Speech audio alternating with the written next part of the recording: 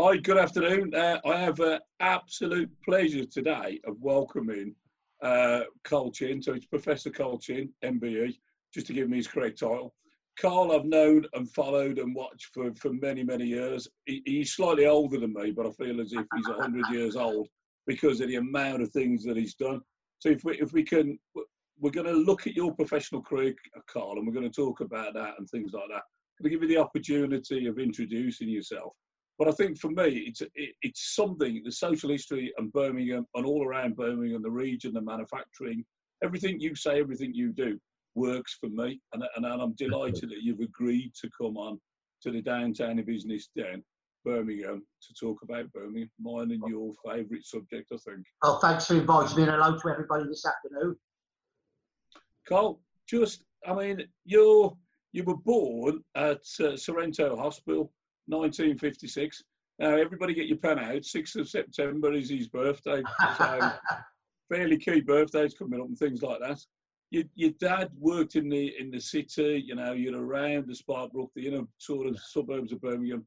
Your dad was a bookmaker. You became a bookmaker. And then one of my first questions is going to be, how come you're not doing that now? And how come you managed to go to Moseley School and end up at Birmingham University? But before we do that, take a minute or two of just introduce yourself, and if you can tell us a little brief about your history and what made it work for you as a child, that would be incredible. Thank you. I'll be delighted to. Sunday afternoons, shout out to me. I mean, when we were growing up, Paul, I mean, you are younger than me, but I think you will remember 6 o'clock, sing something simple. 7 o'clock, sing something simple. Sunday was over. That's all we had was 1 hour of picking your pops. But Sunday afternoons was special in our house.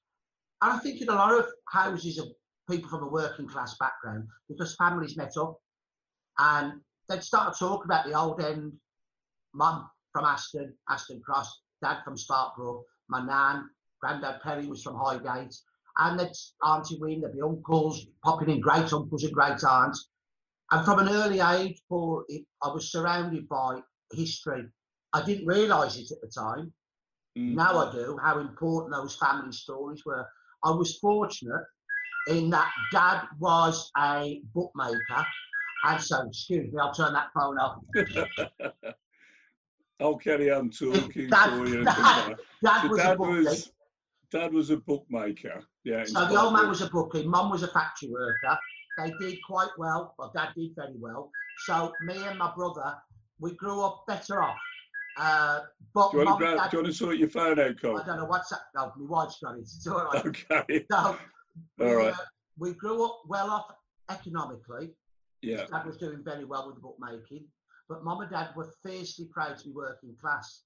All Mum's family still lived either in back-to-back houses or later on they were moved to Castle Vale, Pies, places which were big council estates, King Standing.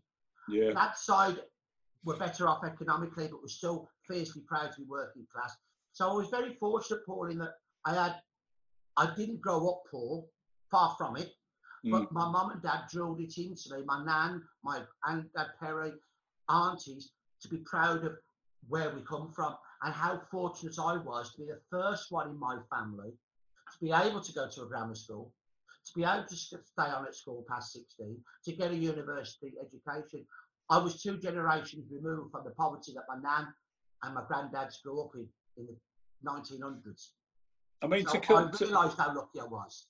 To go to a grammar school is incredible. So you're academically bright enough at that time, and your parents had the foresight to push you in that direction. So Dad, as a bookmaker, making a good living, suddenly thought, no, I'm going to look at my son. I want something different from my son, which was... Yeah, I think the whole family did, not just Mum and Dad. We're from a very big and strong extended family. Yeah. Nan was still working in a factory, Benton and Stone in Aston. My Auntie Wynne worked at the Midland Wheel in Avenue Road. My Uncle George worked in Scrapyard in Adderley Street, down where you come from, Paul. So although we grew up better off economically, it was that belief that you owe something back. That I had aunts and uncles on my nan's side who passed the 11 plus but couldn't afford to go to grammar school because of the cost of the books, the cost of the uniform, but also the loss of wage at 14. So there I am, I take the 11 plus and I go to Moseley Grammar, which was up the road from where we live. And the first day I was in short trousers, because a lot of us were still wearing short trousers in them days till we were 13. I had a cap on, and our nan, so proud that our Carl was going to grammar school, had bought me, everybody else is going with a knapsack on the back. Yeah. Our nan bought me a briefcase. It was half the size of me. I was only a little kid. It was half the size, but because she was so proud, she used to sit doing my Latin homework with me. And I'd be going, Nan, you have the book. I'm going to read these out. And I'd be going, massa. And eventually our nan would go, I won't tell you what I said, because she was a proper Aston woman. But they kept me totally and utterly grounded, as does my wife Kay, who's from a big council estate in Dublin. They kept me grounded and made me realise how fortunate I was. And I wanted, as I grew older, I felt it's important that we start to fight for those opportunities, whether it be academic or vocational, Paul, because I've got no skills in them hands. I admire people with skills. All my family were factory workers on mum's side. My wife Kay's a hairdresser. I admire the skills that they've got. I haven't got no other skills. I think for me, we both come from a similar background where obviously my older sister Deborah was the first one to go to university. I couldn't go to university. I was dyslexic, but we couldn't afford it. So it was Deborah was the brightie. She went to university, and she's done okay for herself. You know, that kind of stuff. The region and everything else.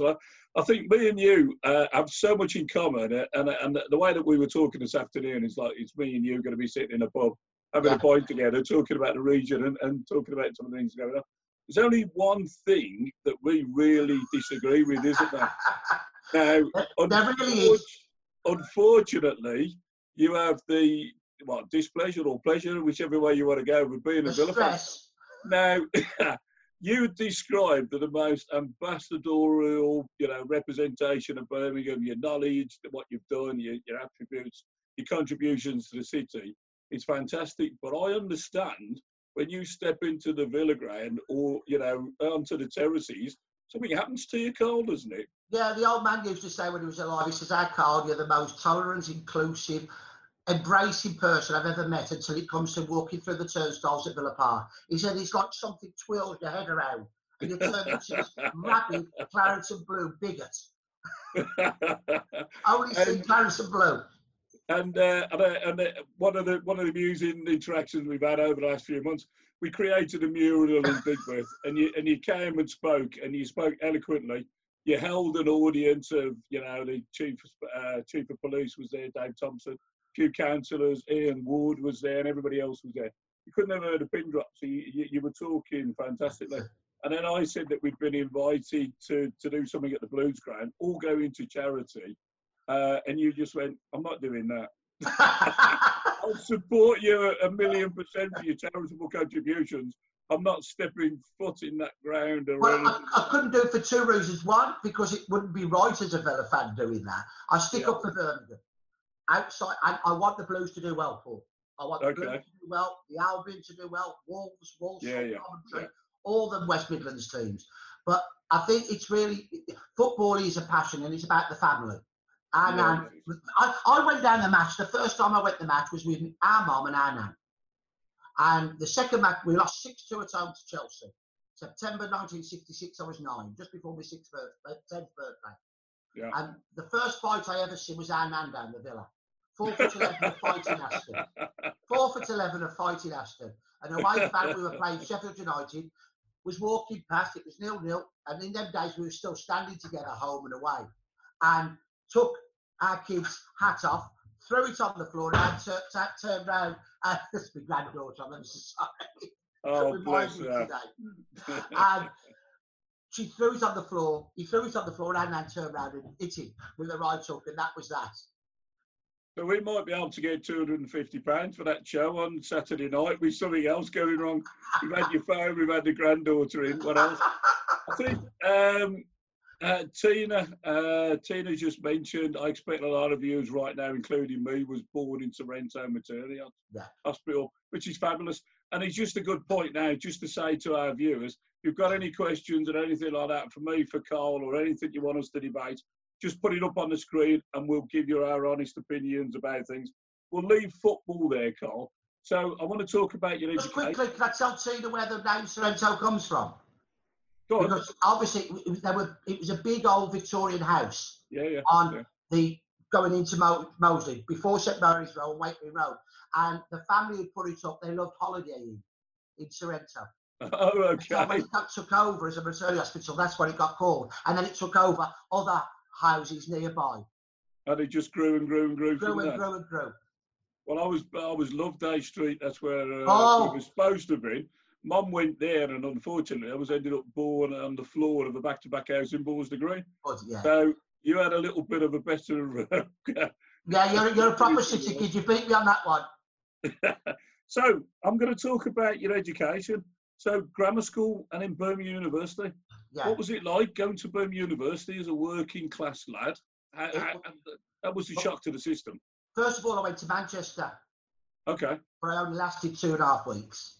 Right. I wasn't going to go to university. From the age of 13, I'd worked in the betting shops in Sparkbrook.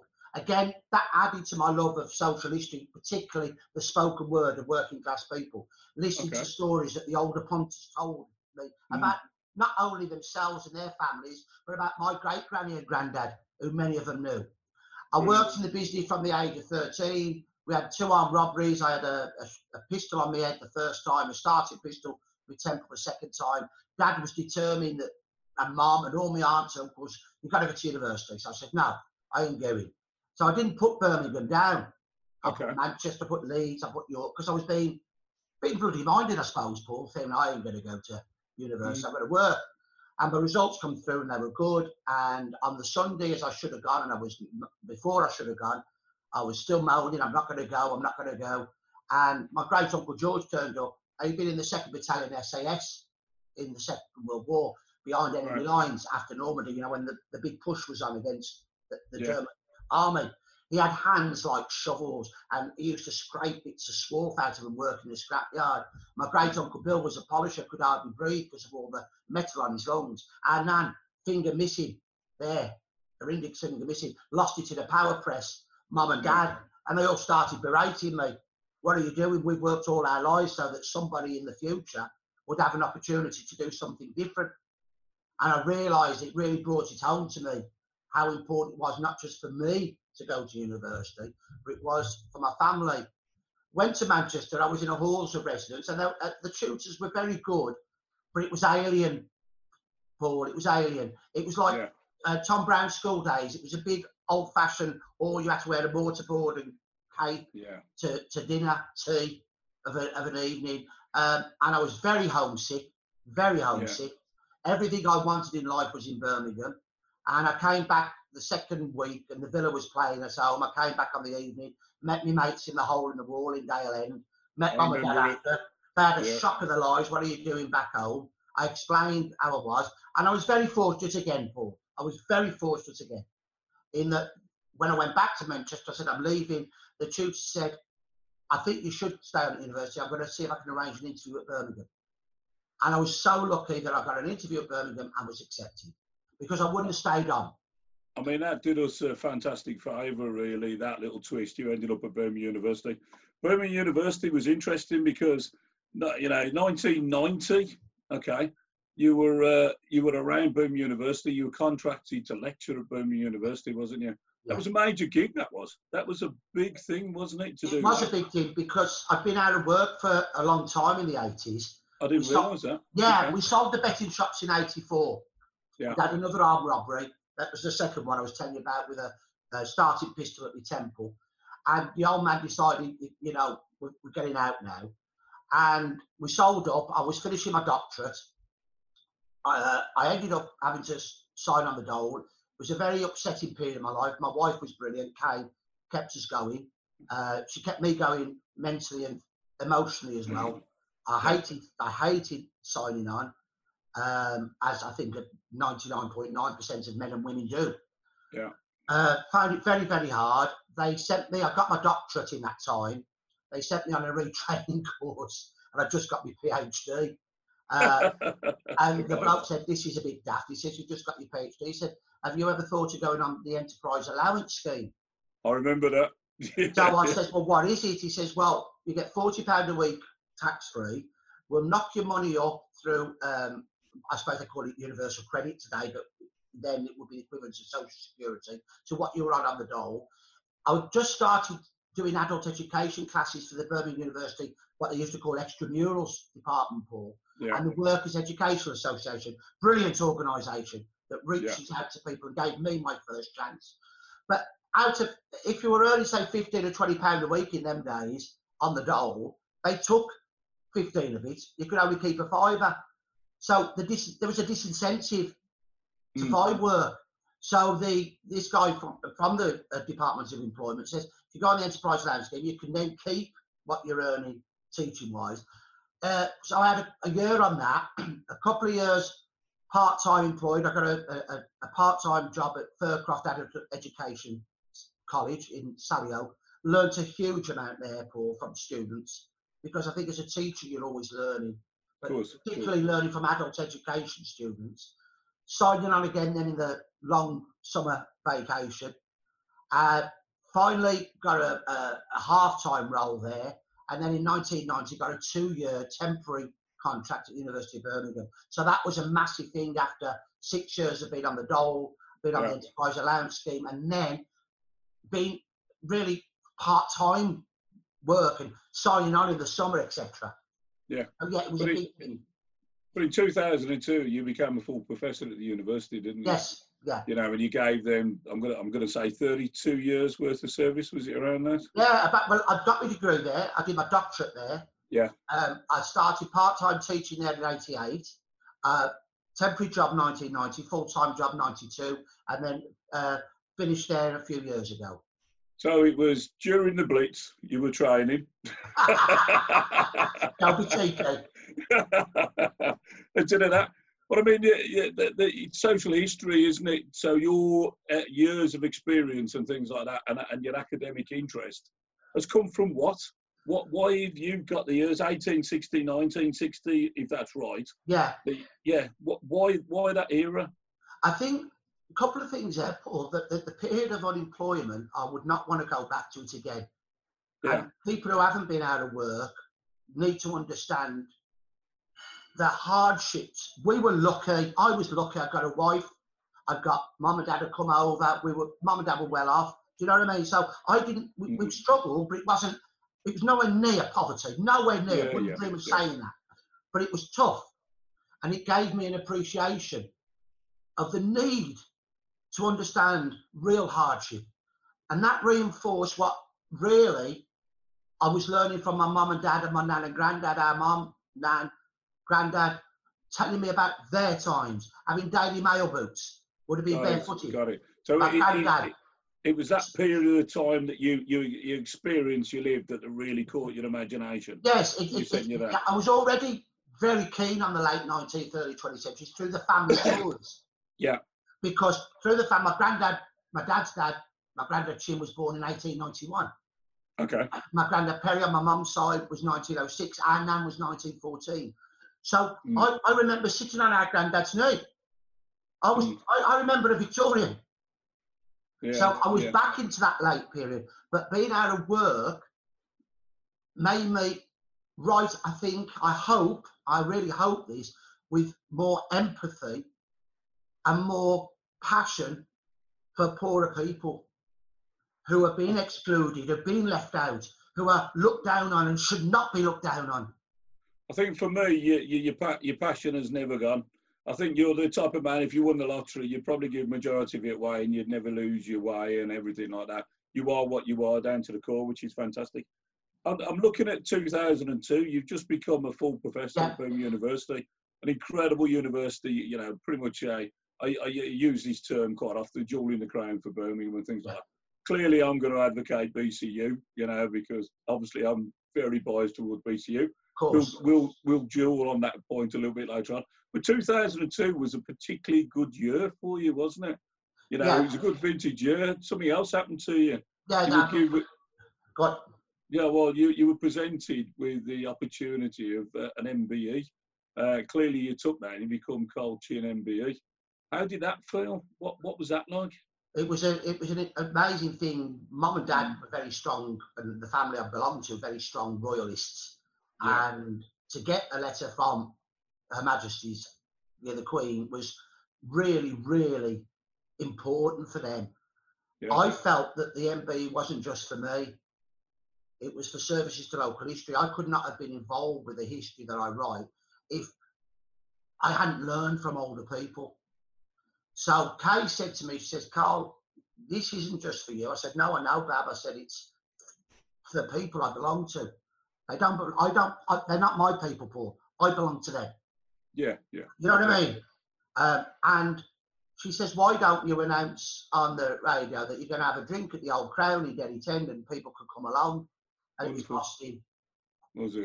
Well over 100 people turned up. The Birmingham Irish Pipe and Drums piped outside, and we had a celebration. It wasn't just for me. Yeah, and I still regard that MBE as. Yeah, it's about local history, our history. I'll remember that point. I think that's wonderful. I think what I want to talk about now. I've known you and I've followed you for many, many years. I've been to quite a few book launches and stuff like that. The quiet one sitting in the back, watching you, listening to you, talking to you. My concern was I checked last week about how many books you'd written and how many books you'd launched. Now, knowing you, I rechecked at 12 o'clock today because between last week and this week, I thought he might have knocked a couple out, you know, that kind of stuff. You know what he's like. So we're at 33 books now, and I'm looking at you for confirmation of that. Yeah. But I understand that, I wouldn't be surprised, and I truly hope that we do, that we hit 100 books coming from you. But we've got a new book coming out, haven't we? Yeah. And a new book that's coming out, it's all about, I'm going to do this because you're going to like this, Carl. All about the Peaky Blinders, isn't it? Yeah, well, the book I wrote last year, or was published last year, Peaky Blinders, The Real Story, I wanted to look at the realities. The series has been brilliant for Birmingham. Whether you like the series or not, whether it grabs you or not, you cannot deny that it's done something very special for Birmingham. Of course it has. And it's drawn attention to us. But there's a reality behind the drama. And the reality is bloody. It's brutal. It's violent. It's not romantic. And I think it's really important to get that message over, especially I do a lot of teaching of local history projects in schools. And a lot of youngsters think that gangs, not necessarily the Peaky Blinders, but gangs full stop, is something glamorous. It's not glamorous. It's dirty and vile. And I think it's really important to show the reality. So the book last year was really looking at the Peaky Blinders who were put down in the early 20th century, before the First World War. The follow-up I've just finished looks at their legacy. And their legacy was England's first major gangland war. Men who had been Peaky Blinders formed a gang, a loose gang, a real conglomeration, a jumble of little groups of 5 and 6 called the Birmingham Gang. And they blackmailed bookmakers. And they also intimidated racegoers. They pickpocketed. And they were horrible men. And they controlled the rackets on the racecourses in England and took over down south. That led them into a gangland war with the Sabinis. Derby Sabini's featured in the series. He was an Anglo-Italian, not Italian. He saw himself as an Englishman. And it led to England's first major gangland war. So that's what I've just finished writing about. Brilliant. And I'm going to sell your books for you because you missed one point. Your last book has now been translated into how many different languages? I think it's 8 now different languages. It's just had the Spanish edition, the Italian edition, Portuguese, Polish, Dutch, and there's a few others. So I'm going to say that you've got more books than there are Witherspoons in Birmingham, which is quite an accolade for us to have. What's really interesting now is Peaky Blinders has been fascinating, and I've seen various different reports about what it's brought to the economy and what it's done for us and things like that, which is really interesting. And I'm also looking at all these questions and points that are flying through. So I'm going to jump about and things like that. Fine, I'm going to look at this and a couple of things there. So in no particular order, Paul Turner made a point about Carl editing the history of the West Bromwich Building Society. Fantastic record of a great black country institution. Joe Moxley, great point. How do you both think universities can better increase the widening participation of underrepresented and disadvantaged students attending universities and seeding once there? It's really important, and it is like, coming back to the question you asked earlier, it was like an alien environment because you're talking a different language. And I'll give you an example of that. I was giving a seminar, a talk to some distinguished professors that was just studying for my doctorate. And I pronounced this man's name, B-A-G-E-H-O-T, as Baggy Hot. And this bloke at the end took great pleasure in demeaning me, say, by the way, it's not Baggy Hot, it's Badgett. And I hadn't got a clue. Nobody had taught me that. So I think the point was it Jones just made about widening participation. Universities talk a lot, particularly the red brick universities, Oxford and Cambridge on top of those, about opening it up. Lots more needs to be done. Need to be going into communities. Yeah. Not start sitting there and wait for the community to come to you. We need to get out. I'm no longer associated with the University of Birmingham, but all of these universities need to get into communities, and they need to start. They've been very successful with regard to widening participation as lecturers with gender. But there's still a massive, massive problem with not widening participation with regard to class and ethnicity and to race. I'm going to sell BCU to you now, because 60% of BCU students are from Birmingham, 20% are from the very local vicinity, and the other 10% are from overseas, 10% are others. So BCU is the university for the city, which is quite interesting. A couple of other things. I don't agree with that. Paolo says, great afternoon, Professor Paul, Professor Carl. Thank you for your talk. Could you both please advocate the preservation of the historic Eagle and Sun pub on Banbury Street under threat of the demolition of the, he says from the pointless new HS2. I'll disagree with that. We need HS2, but having said that, I've got to agree with Paolo though, Paul, because we've lost the Fox and Grapes. Incredible pub. We lost the Fox and Grapes. Yeah. Why did they knock that down? It's just a pile of rubble. That building went back to the late 18th century. I don't think there's anything else left now historical there. The Eagle and Sun, superb building, put up in the later 19th century, and you can see inside it's a late 19th century public house. We lose too much. We bow down before development in Birmingham instead of putting our foot down and saying, yeah, we like this idea, but you've got to include this as well. And we've got to be more affirmative. We've got to be more strong in our, more assertive. I think it needs to be picked up and put in the Black Country Museum or something like that, doesn't it? Why can't they keep it there and open it up as a pub? I don't know whether it's in the way of HS2, whether we can move it a couple of inches over in London by the time it gets there. We'll take that discussion somewhere else. But the Eagle and Tony is an incredibly important and beautiful building, that sort of stuff. Carl Chinn edited that. Emma Love, one of my original Mr. Birmingham photography portraits, gents.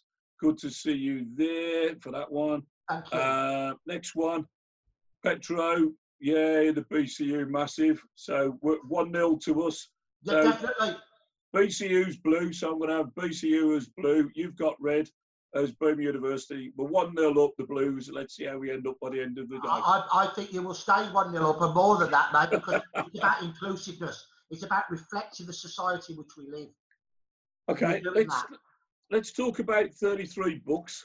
Now, normally, when I have people in front of me, I remember what everybody gets up to.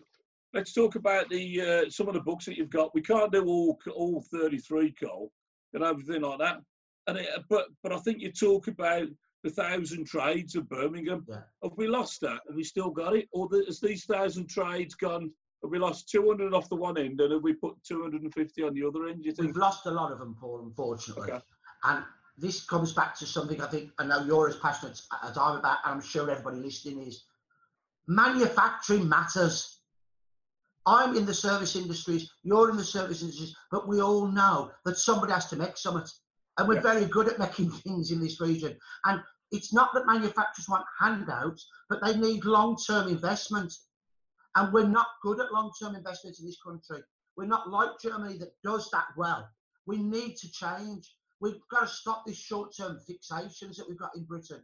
We've got some great manufacturing companies in Birmingham still. Let me give you an example. Brandauers. Now, Brandauer was set up by two foreigners, two people that came here, like so many of our businesses. This is another important point. Inclusiveness, embracing people, a Swiss and a German. Mr. Brandauer died a broken man because he was interned in the First World War. Their company used to make steel pens, the pen nibs. Mm. Then what happens? Monsieur Le Biro, pen nibs destroyed. Do you remember the floppy disk, Paul? With the little metal disc in the middle? Yeah, of course. Brandauer's moved on to make a pen. Now Brandauer's still in the Hockley district are making high precision pressings. Give you another example in the Black Country. Thompson's, Boilermakers. Yeah. An offshoot of that now, NIE, Nuclear Industries, over in Ettingshaw. At the cutting edge of technology, emerging from a Boilermaker. So what we've got is we've got adaptability, we've got skills, we've got people that want to make things. We need to do this, Paul, because we have to add value. And part of manufacturing is not only adding value to a product, a piece of metal or whatever it is, adding value to people and communities. And that's what's happened to so much of Britain, is we've grabbed hold of the value from mining communities, shipbuilding communities, and said, you're not needed no more. We've got to change. I think what's interesting is that what's happening around the globe and things like that. I mean, Jaguar Land Rover, fantastically iconic British brand that will never go there. They took it to China. Chinese didn't want to buy them because they wasn't made in Birmingham, they wasn't made in Castle Bromwich, they wasn't true Jaguars. So we understand that. We understand the value of the brand. What's interesting now, because of the pandemic and the unprecedented times we've been in, we're looking at the supply chain. So the industrial coffin, I think there's an upsurgence of the industrial coffin coming back, the supply chain for the manufacturers. Jaguar Land Rover, looking at there. I was talking to Andy Palmer, who's got a supply chain that's secure in mainland England, although they're not mass produced and things like that. But he had a backbone of that. The Aston Martin couldn't continue because of COVID, but theoretically because of all the parts and everything else, not just in time, back to traditional manufacturing and things like that. We talked about one of my projects that we might be bringing Austin cars back into the UK, back into Birmingham, to reproduce some of these iconic cars with a modern twist of them being electric. But that's not about me. Today is all about you. So looking about 1,000 trays, we've lost a few. Where are we? Are we at 500, you think, 600? Really difficult to say now, Paul. We could still be in the high hundreds because of that was always Birmingham's strength, the subdivision of the trades. The fact that we weren't dependent on one particular trade. Let's give an example now of the jewellery quarter. Several firms in the jewellery quarter. We've got Firmins on the edge of the jewellery, 1655, probably Britain's oldest firm. Again, look at this, Paul. Started by a foreigner, a French Huguenot. Look at what has been given to us by people who've come here from elsewhere. Down the road, Toy Ken and Spencer, the toys, French Huguenots, started in 1685. Just up the road, Fattorini's, started by an Italian family. Just there in the jewellery quarter, on the edge of the jewellery quarter, how important it has been that Birmingham has reached out to the world and the world has reached back to us. So I think we could still be, if we subdivide all these different trades, still be in the high hundreds. Apart from Jaguar Land Rover, though, in fact, I would say all of the firms, correct me if I'm wrong here, would all be medium or small size. Jaguar Land Rover would be the only large employer, wouldn't it now, Paul? Well, yeah, I think so. There's still quite a few thousand and things like that, but there's a few other different businesses that are cropping up and stuff like that. There's 2 or 3 businesses that I know that are going to have in the next 3 to 5 years, 3,000 or 4,000 employees. Really? We don't have the 20-odd thousand that we used to have at Dunlops and places Lucas. Like that. Yeah, Lucas. The city was owned by Lucas at one point, wasn't it? A lot of Birmingham was named after bits of Lucas and things like that type of stuff. Another example, Paul, at the high-tech centre. Yeah. By Villa Park, Goering. What a tremendous example of investment by a German company in cutting tools. Cutting tool on the edge of technology. Sorry, cutting edge technology. Get that right. It's a fantastic company. There's a couple of things that we're going to ask. I'm looking at the questions. Yeah. Somebody's asked, will you take us for a tour around the jewellery quarter? I'll be very happy to. Let's get when we can, obviously, we'll get all of our downtown members. Hopefully it's going to be an afternoon like this. Might pop into 1 or 2 of the establishments and of course. Have a cheeky little slurp. And then you'll take us for a tour of the jewellery court and have a walk around. We'll I'll be delighted to. And then if you talk about the Fattorini factory and the building, you look at the building. The building's gorgeous, you know, and it's a nice sort of iconic building, that sort of thing. Which reminds me of something like that. People say to me, what do you like about Birmingham? What do I need to look at? And all I say is, you need to look up. When you come to Birmingham, look up. Look at the, you know, the cornices, look at the artwork, the Art Deco, you know, 19th, 18th century buildings. I think it's very important, Paul, that people don't just go to Selfridges, they don't just go to the boring shopping centre. They go down to Derry 10, they go to parts of Birmingham they would not normally see. They go up to Soho House in Handsworth.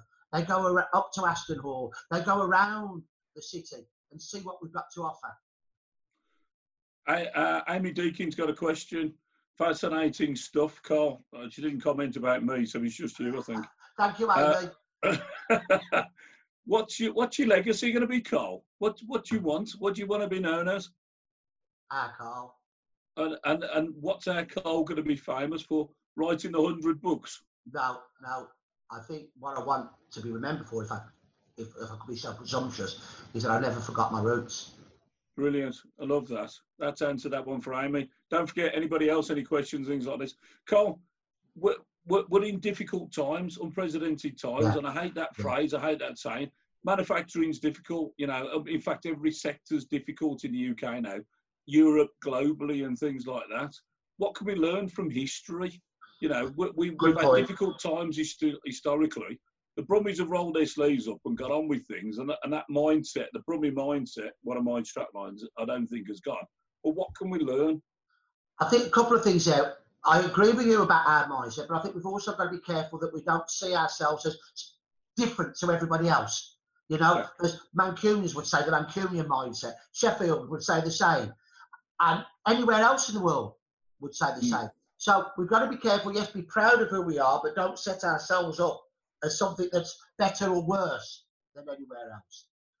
When we look back into the past, Paul, we've got to be really careful that we don't look with hindsight, with arrogance, and look for exact examples from the past. The context of time and place changes. So let's give a couple of examples. One, the flu pandemic of 1918-19. Between 50 and 100 million people died across the world. Wow. Right? Now, people might say, well, it's very similar to what's happening today. No, it's not. Number one, because technology's changed. The world is a bigger place. Sorry, it was a bigger place then, it's a smaller place now. Number two, we know a lot more about viruses. We're much more advanced medicinally and technologically than where we were. But what can we learn is that people matter. That's the key. People matter. And governments acted very slowly in 1918. The war was ending. They were focused on the war. No real orders were sent from the government to local government about what to do. And by the time they reacted in 1919, when there was a second wave, they said, don't have large gatherings. It was too late. It was all over. Let's look at the 1930s, the mass unemployment of 30s. What's missing again there? A lack of investment in people and communities. I think the lesson to learn from the past, Paul, for me, is not exact examples, as I've said, but it's about the need to value people, to value communities, and above all, to value working class communities, because they have been devalued, undervalued for too long. And we need to give pride and respect to those communities because they were full of pride and full of respect and had status because of the work that they did. And what we've seen over the last 70, 80 years is that the South East has sucked in the power economically that had drifted away a little bit, only a bit, during the Industrial Revolution. Now they've sucked it back. We need to have independent local government, in my opinion. And the only way you're ever going to get that, Paul, and this is where I'm a municipalist. I know you said, watch out, be careful. Love that term, I'm a municipalist. I believe that the only way that local government can work properly for the well-being and welfare of all of its people, like George Dawson, the great preacher, said in the 19th century, is if it owns all the facilities for the welfare and well-being of the our own water supply, our own gas supply, make money from them and spend it locally.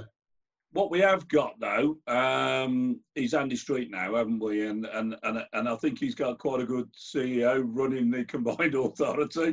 Won't go too much into that, obviously. But what we have got, we've got a politician that's from the city, that represents the city, that he's dragging some of that money back, dragging some of the.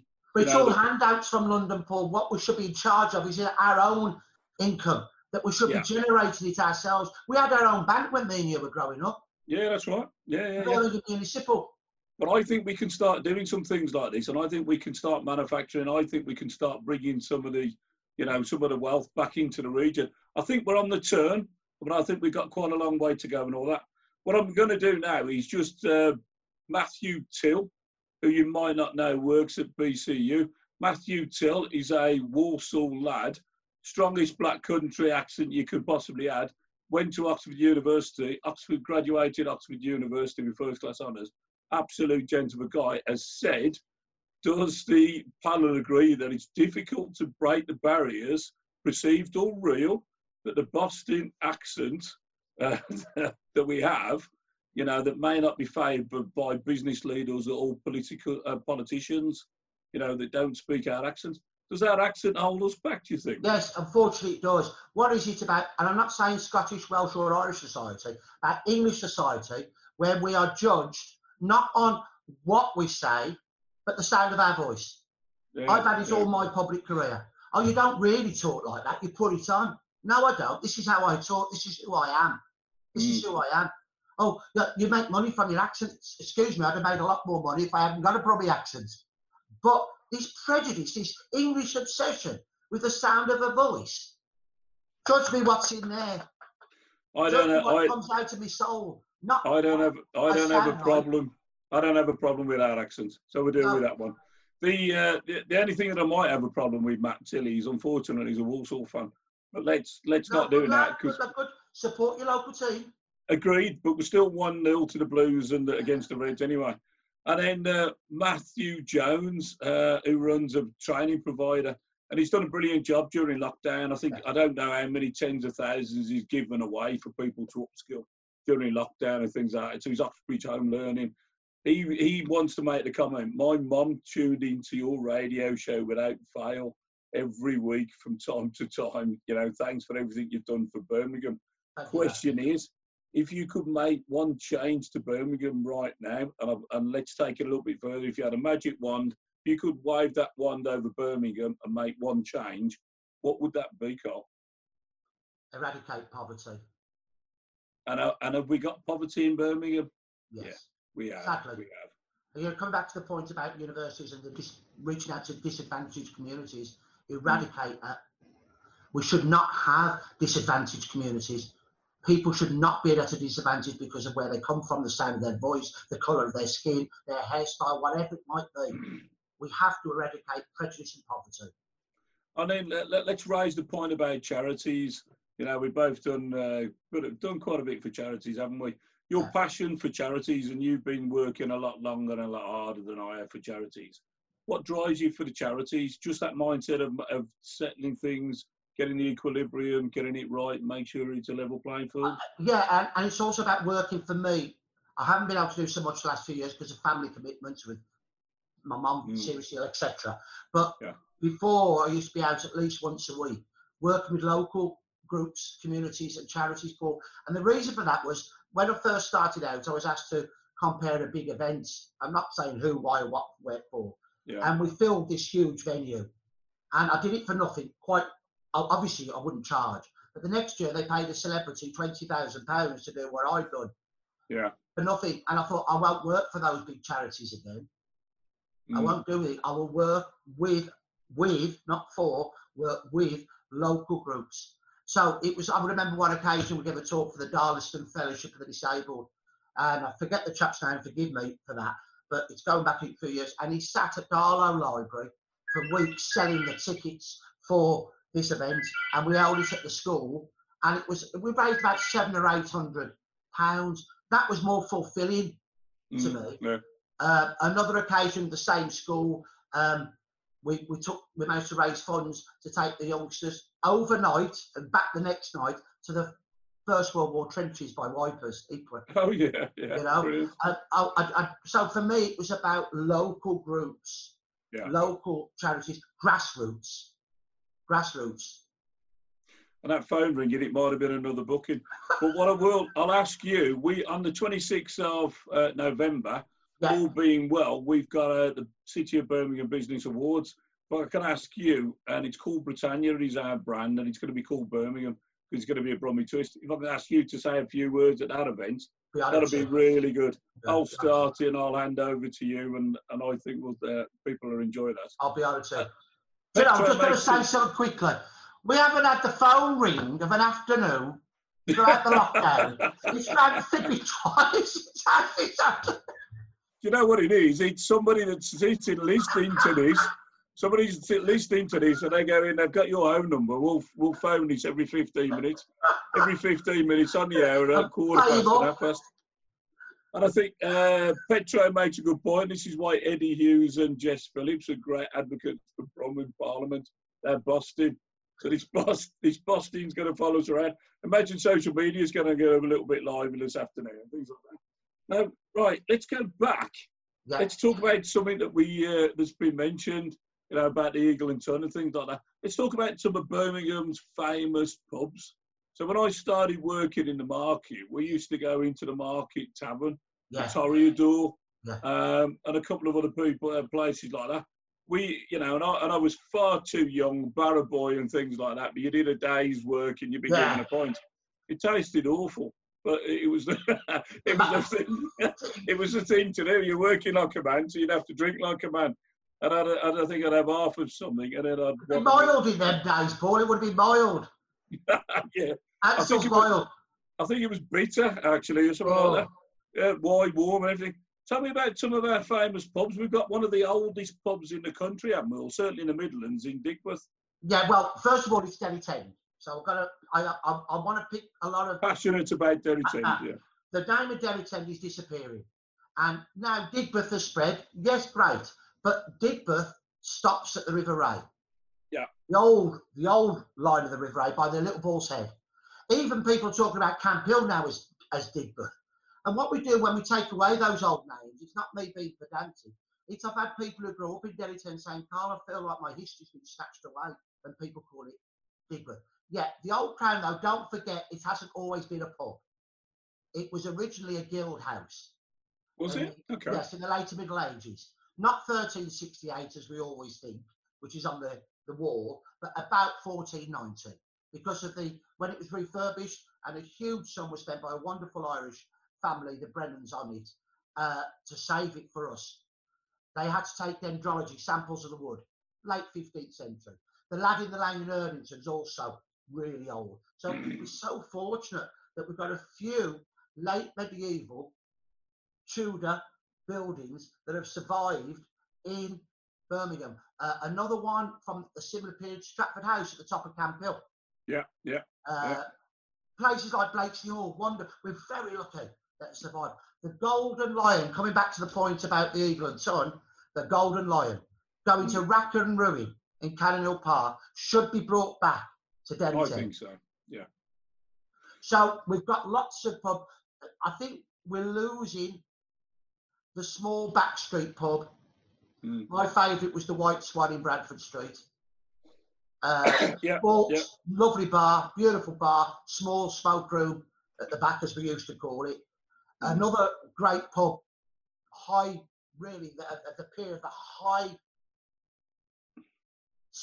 the classic Birmingham pubs would be the Barton Arms. Brilliant, yeah. In Aston. But the small local pubs, those are the ones, for me, I like that, the atmosphere of them.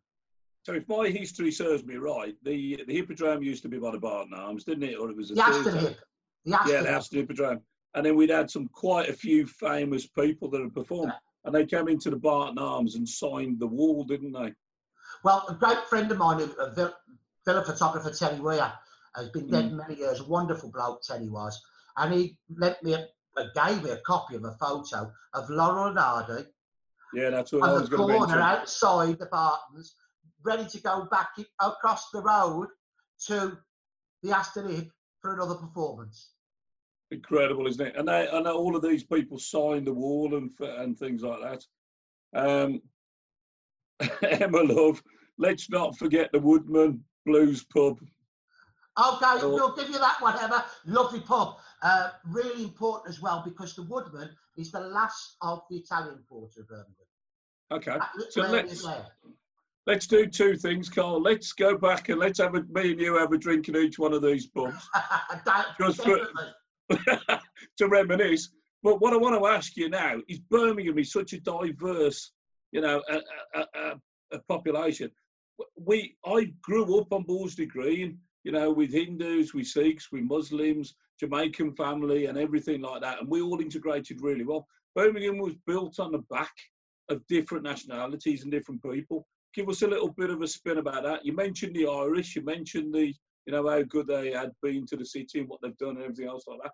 Let's have a whirlwind tour around the world. Who built Birmingham? First of all, it's very important to bear in mind that for hundreds of years, Birmingham was very much an English city. Yeah. And was very much a Warwickshire English city. The vast majority of people that moved here were like my ancestors on the Chinn side from nearby villages. As Birmingham grew in the 19th century, it then became a magnet for further afield. So we had Scots, Welsh, Irish, particularly from Roscommon, Mayo, Galway, and also Dublin. Okay. We had a small Italian community that settled right by where Emma was talking about. I think, sorry Emma if I've got your name wrong there, but by the Woodman. And they were from the Camino Valley, which is now in Lazio, but between Naples and Rome. They were from the communes of Atina and Gallinaro and in Piccinisco. Intermarried, tightly connected, same extended family network really of the Irish. People coming from villages like Tolskinore and in Roscommon, connected with each other, looking after each other when they got here. The same as my English ancestors would have done, coming in from villages like Rowington. When you're young, you settle amongst those who are similar to you. And that's the pattern of migration for most of the peoples who have come to Birmingham. The Jews who were coming in the later 19th century were slightly different in that they were escaping the pogroms in the Russian Empire, the attacks on them. Birmingham didn't have a big Jewish community, and it was split for many years between wealthier German Jews who settled in Edgbaston and Ashkenazi Jews, Yiddish-speaking Jews who had fled the pogroms. Yeah. We also had, from the 1930s, one of the first communities from outside Europe settling in Birmingham, the Yemeni community. Very important, Paul. They've been overlooked for too long, and they shouldn't be overlooked. They have made a major contribution to Birmingham. They've hidden their light under a bushel, and it's up to us, all of us, to draw it out. The first, I'm going to hope I pronounce this correctly, and please, anybody who's Muslim, forgive me if I mispronounce it. The first Zawaya, the first prayer house in Birmingham, was actually in a house that Yemeni families had bought in Edward Road in Balsall Heath. Wow, okay. And the Yemenis were lashkars. They were merchant seamen, very brave men. Because of racism, unfortunately, they were always down in the holds. So when the Japanese attacked, they died first. Other lashkars were Bengalis, Bangladesh today, nearly all from Sylhet in the north. Also Kashmiris, from Azad Kashmir, as we would now call it, from Mirpur, from Dajjal, from, again, please forgive me for any mispronunciations, Hyderabad, Chakswari, all by the Mangla Dam. Lots of people coming here as well from the Swat Valley and Pashtuns who had served with the British Army. Sikhs who were coming from around the Jalandhar district, not Jalandhar itself, but the district, the towns and villages around Jalandhar. Hindus from the same district in the Punjab. So the first people from outside Europe that settled in numbers in Birmingham after the First World War had fought or worked for the British Army or Merchant Navy, as did the first African Caribbean men, who had 5,000 joined the RAF. Without Jamaican bauxite, how would we have gone on with aluminium? Without West Indian men and women who answered the call, along with the Irish and others after the war to rebuild Birmingham, where would we be? And so many of these men and women were skilled when they got here but couldn't get skilled jobs. But what would we have done in the National Health Service, in our transport system, without such men and women? So we owe them a great debt. And you're right, Paul, that we We were all together. I fear that one of the problems we're facing in modern Birmingham is that people are becoming separate. Yeah. And that we need to invest heavily in the bullring markets, because if not, what's happening in I fear is that the city centre is being turned into an enclave for the wealthy, and that the neighbourhoods are splitting. And instead of us all meeting equally in the bullring markets, we're being kept apart. See, one of my first jobs was working in the markets. I was a barrow boy at a ridiculous, like 12, 13 years old. Now I think my parents have probably been sent to in front of the magistrate for some of the things there like that. Yeah. I don't think we were quite sweeping chimneys, but we were certainly working in the markets with Dad and that type of stuff. And I think that's where I got my integration, my education, and really the appreciation of the city. 800 years worth of market. And if you look at Edgbaston Street and you look at St Martin Church, my middle name is Martin and I was named after the church and things like that, which is quite something that I hold on to. The years, Birmingham was made around the bullring, wasn't it? Nice. The bullring market, that's where we were created. We shouldn't forget, we look at the City of Birmingham flag, it's the bull, you know, that sort of stuff. It's a pride and that sort of stuff, and that's where we go. I think for me, the markets are incredibly important, and I think what will happen with the new markets coming through and everything else like that, it's going to move, and the markets have moved across the city, haven't they? You know, from the old Bull Street, they were pushed that way, they've come back, they've gone back. They were always around where the bullring is. Yeah. And I don't want to be a pessimist, because I'm not a pessimistic person, but the lack of care and thought for our outdoor and indoor traders over the last 75 years has been atrocious. Yeah. And they need to be cherished, because we have all traders of all types in the bullring, representing all kinds of brummies, and we all meet there equally. And it needs to be a place that is not only a place for shopping, but of entertainment and of communal solidarity. I remember when I used to work there, by St Martin Church going up the ramp, there used to be people literally on soapboxes standing there. There was somebody talking about like socialism, there was somebody talking about religion, there was somebody else like that. And you'd walk along as a kid, I'd stand and listen to them for a few minutes and think, I don't want to listen to that. And I'd walk, sometimes I'd be there a quarter of an hour, 20 minutes listening to that. So these are the people that are educating way before the internet and things like that. So what's interesting is I still go to the meat market, the fish market every Saturday that I can. I still go there and buy all of my stuff from there and things like that. There's 2 or 3 names that are going up on the list. The comment and that do that as well. Di Vernon has made a comment. Now, Di is the founder and CEO of Employability UK. I sit there as a patron for that, and we guide people and I give them the right mindset to be ready for employment, which is quite interesting. We can talk about mindsets there. What inspiration you were, Carl. Thank you for everything you do to remind us of a wonderful heritage, legacy. Will you see for the 2022 games? So the Commonwealth Games, let me put it in better terms. What's the legacy that the Commonwealth Games will do for us? It's really important that very quickly the people who are engaged with organising the games reach out to the peoples of Birmingham. We're not far off it now. Yes, we've had the COVID, we know that, and it's put things back. But we don't want a situation like the City of Culture bid, which was completely devoid of connection with brummies. Brummies of all kinds. They've got to reach out. So if there's going to be a legacy, guys, has to be the ASAP, that the Commonwealth Games organisers here reach out to the working class neighbourhoods of Birmingham and make them all feel included. Not only, say, in Perry Bar, but in Longbridge in the south, in Windsor Green in the west, in Shard End in the east, across Birmingham, bringing us all together. We had, I sat with John Crabtree and spoke to him, who's the chair of the Commonwealth Games. I spoke to him about the charities, the street charities, an international, there's a national and a local charity. Yeah. And I said the Commonwealth Games is an ideal opportunity for us to reshape, permanently support and change for the best, the benefits of some charities. Yeah. He asked me to put a bit of a paper together. So I worked with James Walsh, who's the head of Legacy. We put it together. They've adopted 10 charities. Underneath that, there's 20. And there's a cascade of charities. All of these charities have been embraced by the Games, and they're doing that. Ian Reid, who's been quite a popular panellist for us and things like that.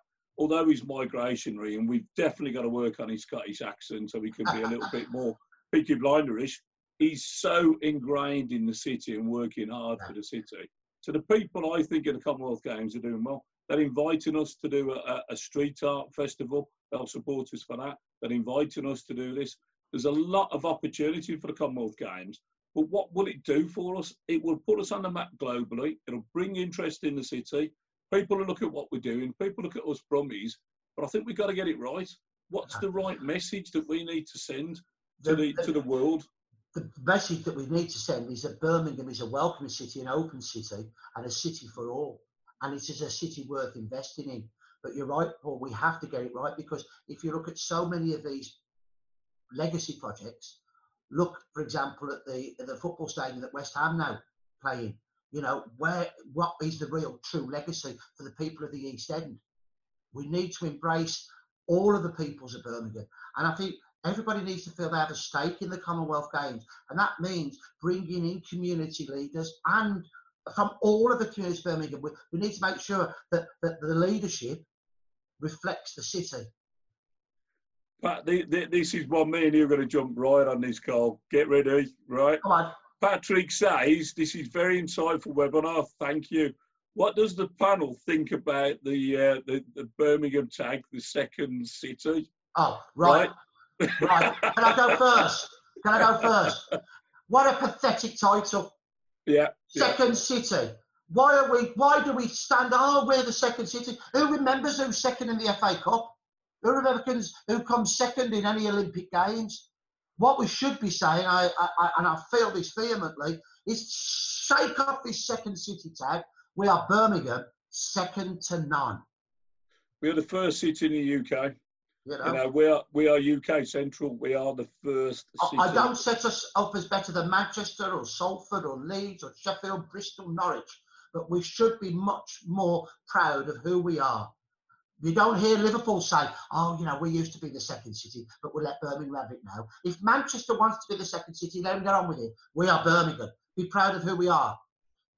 I'm slightly more cheekier, I think, and I say I'm proud. I've got a swagger of being Brummie, and I know for a fact you have. Carl, listen, we could be talking all afternoon, but we've gone way over our time. We're still getting questions going. We've still got a lot of people listening to us. I'm going to go do another 10, 15 minutes. Right, make sure that people are still happy.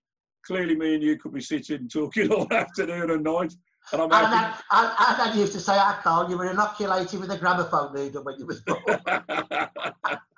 Now, let's pick up on this. You know, let's look at our position in the UK, in Europe, and everything else like that. We are the gateway, or could be the gateway of Europe, of everything else like that. What do we need to do? I'm going to start off by saying we need to increase Birmingham, the airport. We need a second runway. We need to be truly an international airport.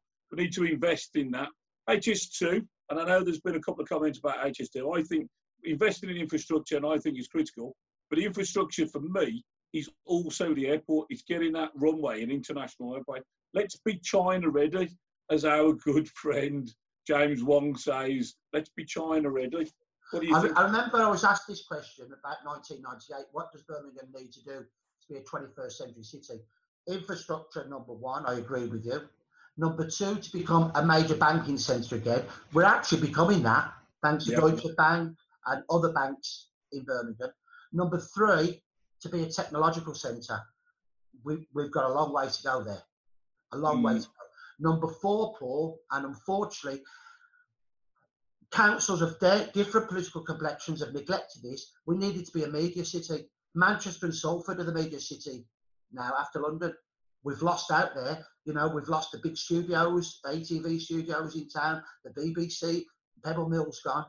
We need to address that. We need to look at the media side. We need to look at technology. We need to make sure that all of our youngsters have opportunities for education and for achievement. Not necessarily academic achievement, but vocational, and we need to value everybody, every skill.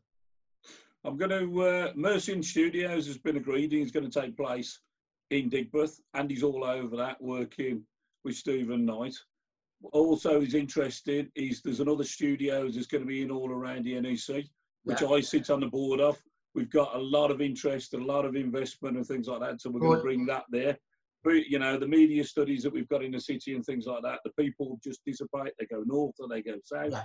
All of that's going to come there. The infrastructure of the Commonwealth Games, the, you know, the polishing off, the cleaning up of the city, the point that we're going to go out there, the point that we're going to be in the eye, you know, the centre of the universe, albeit for a week or two. But I think with people like you, with a mindset, with a legacy, with everything that we do, with a little bit of a Brummy swagger, which you're not wholly sold on, but I think we can polish that off. I mean, I think we can get that back. Now, Emma Love's just going to say, absolutely wonderful, Carl. She thinks you're brilliant and everything else like that. Okay. I think it's the Carl Chinn Appreciation Society. Well, listen, I tell you what, if you just notice what I've just done, I've had the flipping mouse thing there for all. I think, oh, what's that there? It's myself I've been doing. Okay. Thank you, Emma. Abby Goldie says, an amazing event. Thank you very much. Thank you, Emma. I'm going to leave you, obviously, as our guest. I've got to say, I'm absolutely delighted that you've really agreed to come on here. I know how busy you are. You know, and probably during the time you've probably knocked out another 2 or 3 chapters of a book. I can see your arms going like that. But I just want to say, Carl, as it always is to be around you, it's an absolute privilege. You know, you're an inspiration to us. You lead the city, you lead me, you lead everybody else. Just a few moments of your words, pearls of wisdom, and leave you with that. And then we'll say goodbye to all our viewers. First of all, can I thank you and everybody listening? I don't see myself in those terms. I see myself as one of you. We're all together. We're all equal. I gain my inspiration from the people I belong to. And there are so many inspiring people in this city. And we have to, coming back really to something we said right at the start, Paul, we need to value people. Yeah. We need to value everybody. Everybody's got a talent. Everybody's got something to give. It's that unlocking that door for the potential. You know that in the roles that you've been working through. I'm sure everybody that's listening agrees. We need to value people, and we need to listen, and we need to work with and not for. Agreed. Professor Carl Chinn, MBE, thank you very much for your time. Cheers. Thank you to everybody listening as well, Paul. Thank you. Thank you. Bye-bye. Ta-ra.